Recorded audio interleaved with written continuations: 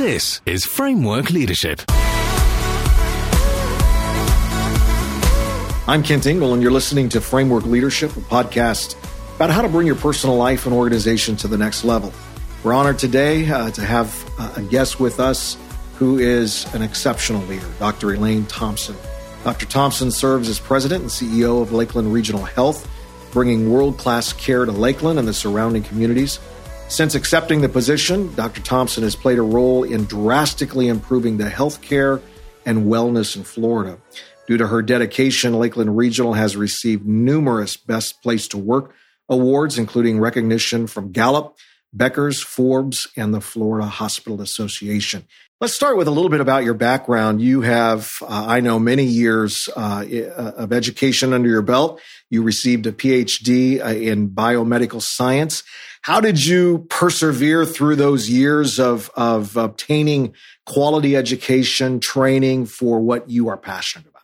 It's so funny that you asked that. I guess I could start out with maybe not as serious of an answer as you would prefer for a first answer. But when I get asked those questions, I go back and I reflect. And so I have one sister. The two of us were raised by parents who had not gone to college and had really encouraged the two girls to go to college. And so my sister's older. She said she'd be a teacher. So of course, being the younger sister, I would not be a teacher because I would not do what my older sister did. So I decided I would be a nurse. And so I went back in the olden days, as I am 63, you would go to a school of nursing, not so much a bachelor's of science program in nursing. And so the day of the nursing exam that you would need to take as a sophomore, as a junior in high school, was actually a day that the senior asked me out on a date. And I had this dilemma about, all right, do I go take my nursing exam or do I go out with the senior? And as many teenage girls would decide, sure, I went out with the senior. And so after that, I kind of missed the opportunity to apply to nursing school.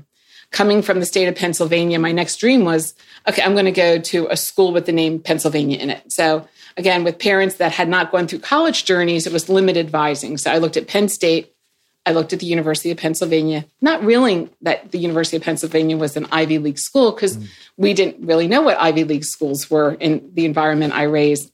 And when I looked at their catalog. There was a physical therapist there walking a child with disabilities. And I was like, oh, that is my calling. That's what I want to do. And I was so fortunate to get accepted to Penn and actually had a full scholarship to Penn, given my family had been a modest income.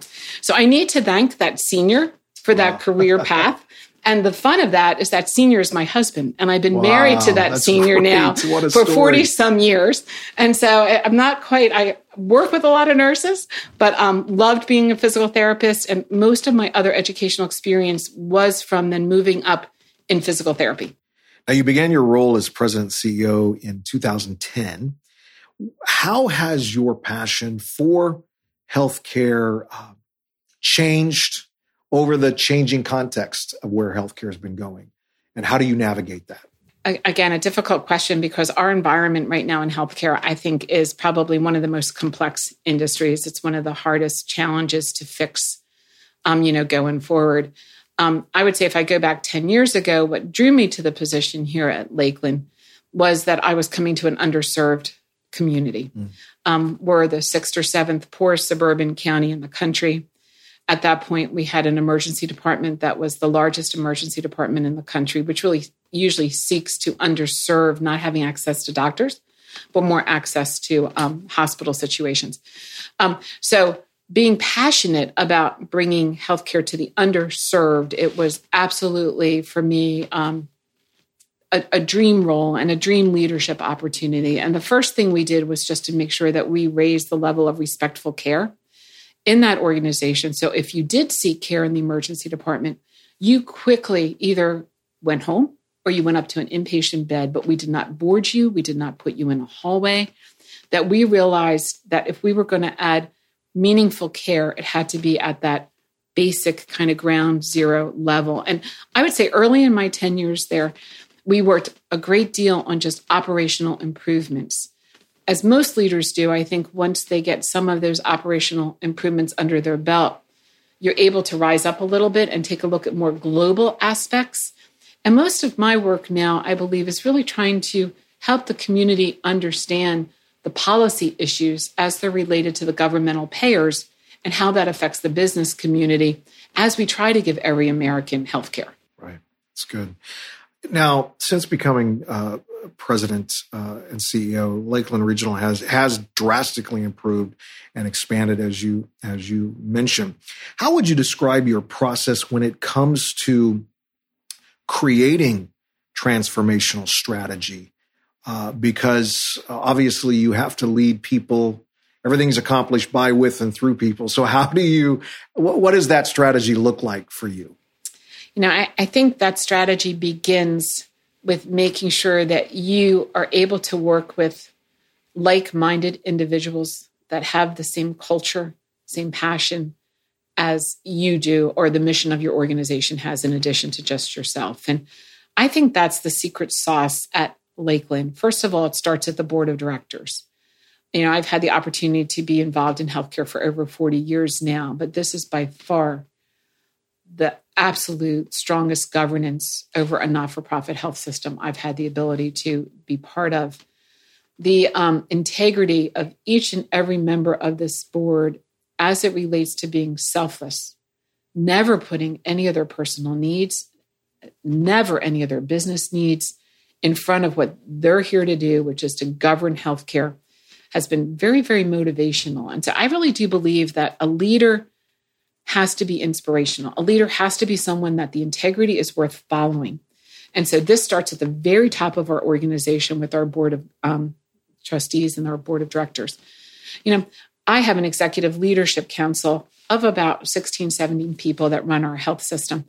And each and every one of them is recruited not just for their content and intellectual expertise, but it's also that selflessness that we really try to embark. We live by our promise statements, which is our form of values, talking about how we treasure each person is uniquely created, how we want to educate, guide with integrity, and how our job is to bring out the best in each and every one of us. And it's truly, even as I talk to you right now, like I can get goosepimples talking about those promise statements because it is embedded in our culture. The sad part is just that the journey of trying to have perfect care is what motivates us. And probably that's my biggest challenge is, every day we have 5,400 team members trying every day to be perfect. And it's hard. I'm sure other leaders have that in the same environment. There's no room for an error in our business. And I think that's the hardest leadership challenge. So you need to have selfless people, passionate people, but at the end of the day, they also have to be inspirational to help people through the good days and the bad days to make sure the journey of improvement can continue. That's powerful. You were recently named in Becker's Hospital Review of 120 Women Hospital and Health System Leaders to Know, and their top 100 nonprofit hospital CEOs to know. What do you attribute to your personal success and leadership? Things that are core to who you are and who you've become? Well, I think a good way to answer that might be just to start with passion.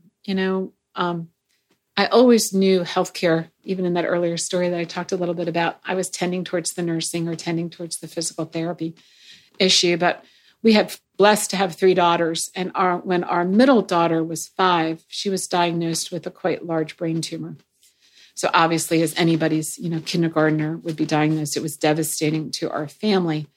And at that point, I had not been entrenched in really the hospital healthcare system to the degree that I am today, 30 years later.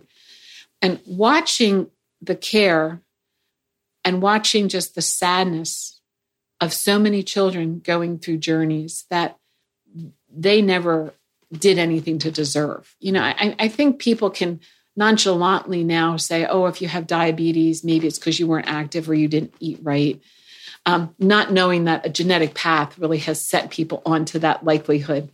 But when you're in a room with several children that are struggling through, brain tumor care and diagnoses and whatever, probably already took a basic passion of mine and just logarithmically, set it off to be like, this is who I am and this is what I want to do is I want to make sure every healthy person does everything they can in their life to help anybody who's sick. And so probably starts with that inherent passion. But as you had asked before, like it's never a one-person show. This is all about having the ability to garner the support of the community. And I say that in the broadest way, to kind of have that passion to go forward. So probably some of my success is this like deep-seated passion, and hopefully the ability to kind of get that passion to be somewhat contagious. Sure. We don't use that word carefully. Right, We use that word carefully in my business.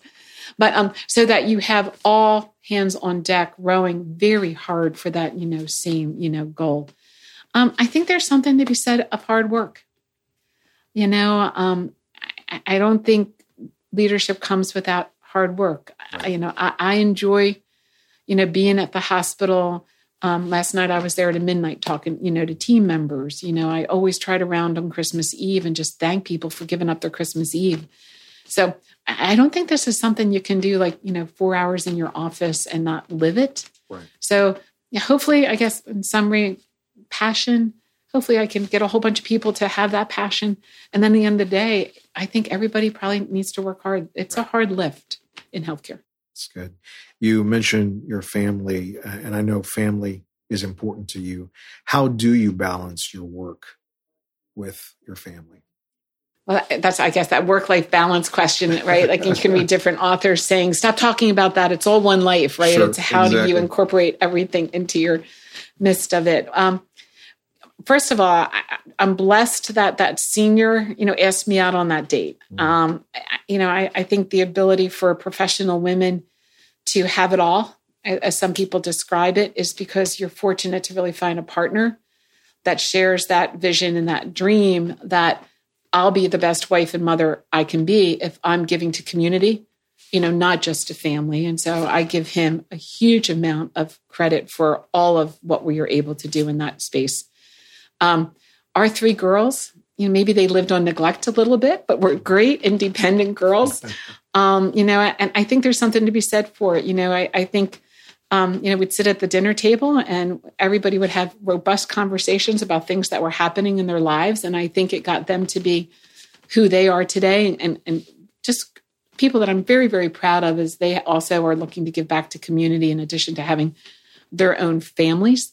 And so, I think you have to just take every minute you have, and just try to maximize it. If I'm driving back from Orlando on a meeting, what am I thinking about? Okay, which one of my daughter's time zone would be okay that I could try to find them and see how the baby's fever was that night, Sure. So probably a little bit of multitasking in there as well. But I have found it so rewarding to be able to be a wife, a mother, and also a leader. And speaking of leadership, I mean, I want to tell you, just in the time that I've had the privilege to know you, I mean, you are one of the brightest, most charismatic leaders I have ever met. And you are definitely an inspiration to those who see your determination, who see your success and see your passion with a balance of strong compassion. And I just want to ask you, because we have, Southeastern, we have incredible students that come our way, and a lot of them listen to this podcast. What would be one piece of advice, especially leadership advice, that you would give young people starting out who really want to serve? First of all, I just love young people in general. I had the opportunity to teach college before I went into full-time hospital administration, and anything we can do to just not put barriers in front of their eyes is what I would say, is to try to have them as globally oriented. And I mean that geographically globally oriented, Sure. politically oriented. And that's what I would encourage a young person to do, is to try not to get themselves too quickly in one lane, to really take the time to explore multiple lanes. And I use the word lane casually, but, let's say you want to be a finance major, and that's fine. But, I do think that's a wonderful way of also making sure you're good in the sciences and you're good in the humanities. So you open up your wealth of other people's opinions and knowledge and skill sets. So when you do decide the lane that you want to drive in, it's a much richer lane because you have that background. So I think asking questions, getting out of their comfort zone. I recently, read an article about what elders should do as we start to approach retirement ages. And they said, be careful to not hide away from fear. Because probably one of the best things for elders would be to take on some fearful things. Because youth will do that and their box doesn't close down. But as you get older, you get a little bit more scared. Oh, I won't travel here. I won't do that. I won't try to ski. And it was an encouragement to say, don't narrow your box. So I think what we should do for the youth is encourage them maybe to triply open up their box. Give them every opportunity they can, because every opportunity, I think, is such a learning opportunity for them. And it's evident one of your passions in particular is empowering young women for executive leadership. Can you share with us some advice you might give to our ladies in the audience who want to have the kind of impact that you have had in executive leadership? If I were to give some hints to women as they try to move up into leadership, I would look back at some of the mentors that I've had. I was very fortunate to work in some of the best health systems in the country prior to coming to Lakeland as well. And as part of their executive leadership development, we were often assigned executive coaches that would really work with us in our meetings. They would do assessments of us, and they would say, okay, you could be a better leader if you could think about A, B, and C. One of those assessments that several of those executive coaches did that resonated with me was a Myers-Briggs assessment that looks at understanding just the 4 basic personality types and who you are, whether you're, an extrovert or whether you're an introvert, and how you process your information, whether you're a feeler or a thinker, as far as how you'll make your decisions, whether you look at big pictures or details, and also whether you like schedules or you like being more on your own. I think it's important to know who you are, first of all, and so, I know that I'm an extrovert. I know I make my decisions by logic. I'm a big picture girl, and I like some flexibility, but I prepare early for things. More important than I think for a female executive even to know themselves, I think they need to try to judge the Myers-Briggs personality of the other people in the room. One coach said to me, men are still not all that comfortable with female leaders because there's just it's not 50-50 yet. Look at Fortune 100 companies. Sure. I just came back from the Florida Hospital Association board of directors, probably 17 directors. There's 2 women. And they said, if you really understand the males that you're in a room with, you will understand how to adjust your behaviors to make them more comfortable with your leadership style. So, for example, let's say I'm an extroverted person. I'm going to talk through my issues, but I'm with a gentleman leader who's not. I'm very sensitive not to talk too much, but to ask him a lot of questions. If he's expecting me to be a feeler, because 70% of women are feelers, and I'm a hardcore math engineering major, right? Right. I know not to start the conversation with, hey, I saw this on a spreadsheet. This is what I want. I'm starting off with, how's your family? How was your day? Even though that's not my natural, but I know in order for that person to have confidence in me, they have to relate to me first before I get to where I need to be. I really do think women right now, because we are still in the minority, have to do that extra step and really try to make sure the men that we are with that are influencing our careers really come to respect who we are, because we've adjusted our schedule somewhat to get where we are. So I would say that's one. The number 2 is women have to get much more comfortable talking about money, handling wealth, and not being afraid of that. When I'm out lecturing to women, one of the one things I said is, I don't care if you like math or not, but never again have what comes out of your mouth, I can't do math. I said, tell me the last time you were with a bunch of guys that would say, oh, I can't do math. And so I try to really encourage them that all of us can figure out 25% of a dress off at Nordstrom's. We can handle math. So just kind of let's move on from that. Let's really encourage our girls to be in STEM. Let's encourage our women to handle P&Ls, to feel very comfortably about talking about our raises, our income, Because once we control wealth, we can do great things with wealth. It's not a selfish wealth effort. Because when you put women in leadership, we tend to be more ethical. The integrity level's high. We work hard. Many studies have just come out even more showing that. So we shouldn't be embarrassed to say, give us the wealth, because we probably will do great things in the world. Sure. Once we're handed more of that wealth. Yeah. 2 more questions before we close our conversation with our fast round of 3 questions. It was announced in February that you've decided to retire at the end of your contract in 2020. How did you come to this decision, and what's next? Yeah, it's a good question. And so, I'll be 65. I've been in this organization for 10 years, and I love it. I'm passionate about what I do, but it's a time in this 4th chapter that I'd like a little bit more flexibility. I think I'd like to go back and be a time to take all of the practical, operational experience I have and turn it a little bit more into an intellectual pursuit. Probably Lane Thompson wants to go back into a Dr. Thompson mode a little bit more, do a little bit more research, try to see if I can affect policy with some of my own, efforts in research. So I think it's a time for me to shift gears a tad. And I will enjoy the flexibility for a little bit more family time. In addition to the 3 girls, we have 6 grandchildren now. Wow. And they're spread as far as you can go. I mean, I have one in Washington State, some in Virginia, some here. So I think the grandmom in me will kick up a little bit, but I actually want some quieter time to think more. Yeah.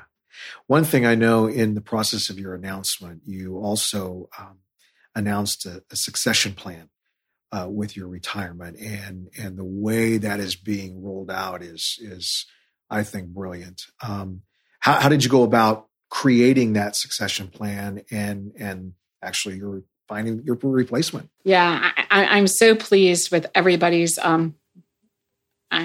journey of this transition plan. But I would say it all started with Publix. As when you're in Lakeland, it's always so nice to be able to say it all started with Publix. So we have a great relationship with Publix and their leadership. And, we were in dialogue with their chairman of the board and said, how does Publix do their succession planning? And really was the encouragement that if you're looking at changing the top position, this is not a 1 year, bring somebody in, fly them in for 2 days, and you hire the new CEO. That this is a journey that needs to start 5 years beforehand, and you really look at grooming the number 2. And so we were blessed to recruit Danielle Drummond about 6 years ago. Danielle is a biomedical engineer from Washington U. She has her master's in Marquette in health information technology. She holds 4 patents in her name when she was part of the GE design team for CAT scanners, did GE consulting before came into hospital administration and leadership. So she has served in roles of vice president of quality and safety, vice president of strategy. But for the last several years, she's been our executive vice president and chief operating officer for our system. Under her is our medical center, our physician group, and all design and construction. And so just a brilliant, brilliant powerhouse who I've been so fortunate has been my number 2 in the organization. So when I announced that at the end of my contract, I will be leaving, the board said, okay, let's first really study the number 2. They brought in an consultant, Diversified Search, that did a position description, did additional assessments, a 360 on Danielle. The board interviewed her, and over a 6-month process came to the decision that we are going to go with Danielle. They could do no better. And so in the summer, they appointed her as to be my successor starting January of 21. And now it's allowing us 6 months to hire the new Danielle. Right. So we're in the midst right now of doing a national recruitment for a new executive vice president, chief operating officer. Hopefully that person will be in place by kind of March, by the time the recruitment, the relocation occurs. And then Danielle can transition her role to that new executive. And then in the last 6 months, we're really asking Danielle to build the next 5-year strategic plan. And in addition, transition more through the governmental relationships, the donor relationships that I do a little bit more as CEO. So The timing's long in some ways. And when we really start making our task lists of what needs to be done, we're coming out saying we think it's pretty perfect. Yeah. But I want to tell you, I applaud your succession plan because most organizations do not do that well. And this is an outstanding example of that. It's been a real compliment for me as I've watched the board go through this, and I'm very appreciative of them. And what has been described to me, if folks like the trajectory the organization is on, right, that is when they tend to really go with, an internal candidate And hopefully the internal candidate can just accelerate the improvements. And so it's kind of, to me, just the ultimate compliment that where we've started to head will go forward. And I do believe the people that are taking on the organization now are better than the people retiring. And I hopefully will see those goals even accelerate more. Wow. One final question. What is one thing about the current healthcare industry that you really want to see changed? Well, I think it's broader than the healthcare industry. So if I had my wish, I would love to just go and have a dialogue almost with every American and say, please stop saying that you don't want to pay taxes. I think we're in such an unhealthy space with that, because if you talk to every citizen, what do they want? They want good education. Right. They want good healthcare. They want good roads, infrastructure, water, and they want defense. And we all come together as Americans to put money in a pot so that everybody gets good education, good healthcare, a street in front of them, safety if we need it, defense when we need it.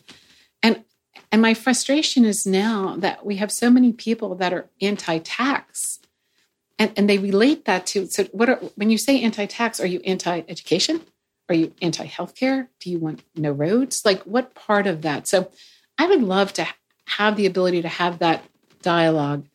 And I know there's some critical people that feel the government is wasteful, perhaps. But, anybody could come into anybody's organization. I mean, I don't care who it is. My PhD is in engineering science.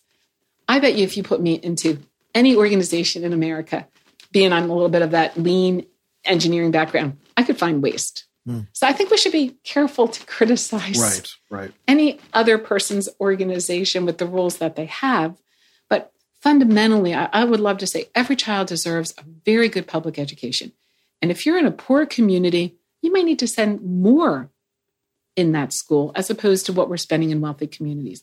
And if you're in a poor for healthcare, you might need to spend more for healthcare, not hit them on penalties, because there's a readmission that once you discharge these people, there's no doctors that will take care of them because they don't have, a check.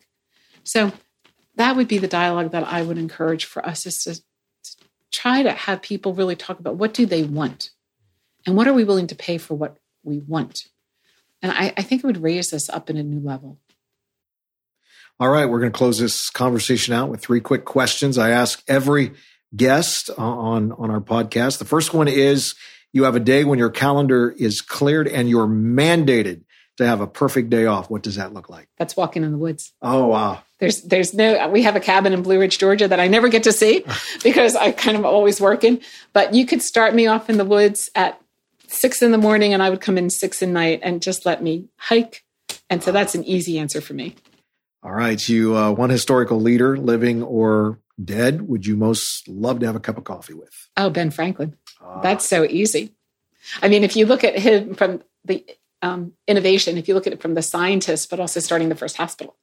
I mean, that's right. Absolutely, that's right. Ben Franklin. Yeah. All right. Final question. And you kind of alluded to it earlier, but what's the next dream? The next dream for me is to figure out a way that I can contribute to the purpose that we just kind of got done talking about. Like, I am passionate about trying to figure out a way to get every person access to the right healthcare, preventative healthcare. And that's what I would like to do, is to see if I can somehow be even a greater advocate than what I have been in this journey where I've been so operationally, focused. So I don't know what that answer is yet, but if I could continue to broaden people's minds and passion to help those that are ill, that would be heaven. Yeah. Well, Dr. Thompson, this has been a powerful conversation. And again, I just want you to know that you are an amazing leader, a gifted leader who knows how to empower. And that's so important. And an empowering leader is a servant leader. And you embody that. And you lead change that not only produces growth, but you lead change that creates health. And and every time I'm around you, I want you to know I learn. and I grow as a leader. So thank you. Well, it's been a pleasure to talk with you today. And for more information on Dr. Elaine Thompson, what's happening at Lakeland Regional, you can visit, it's mylrh.org, mylrh.org. Thanks for joining us today. Thanks for having me.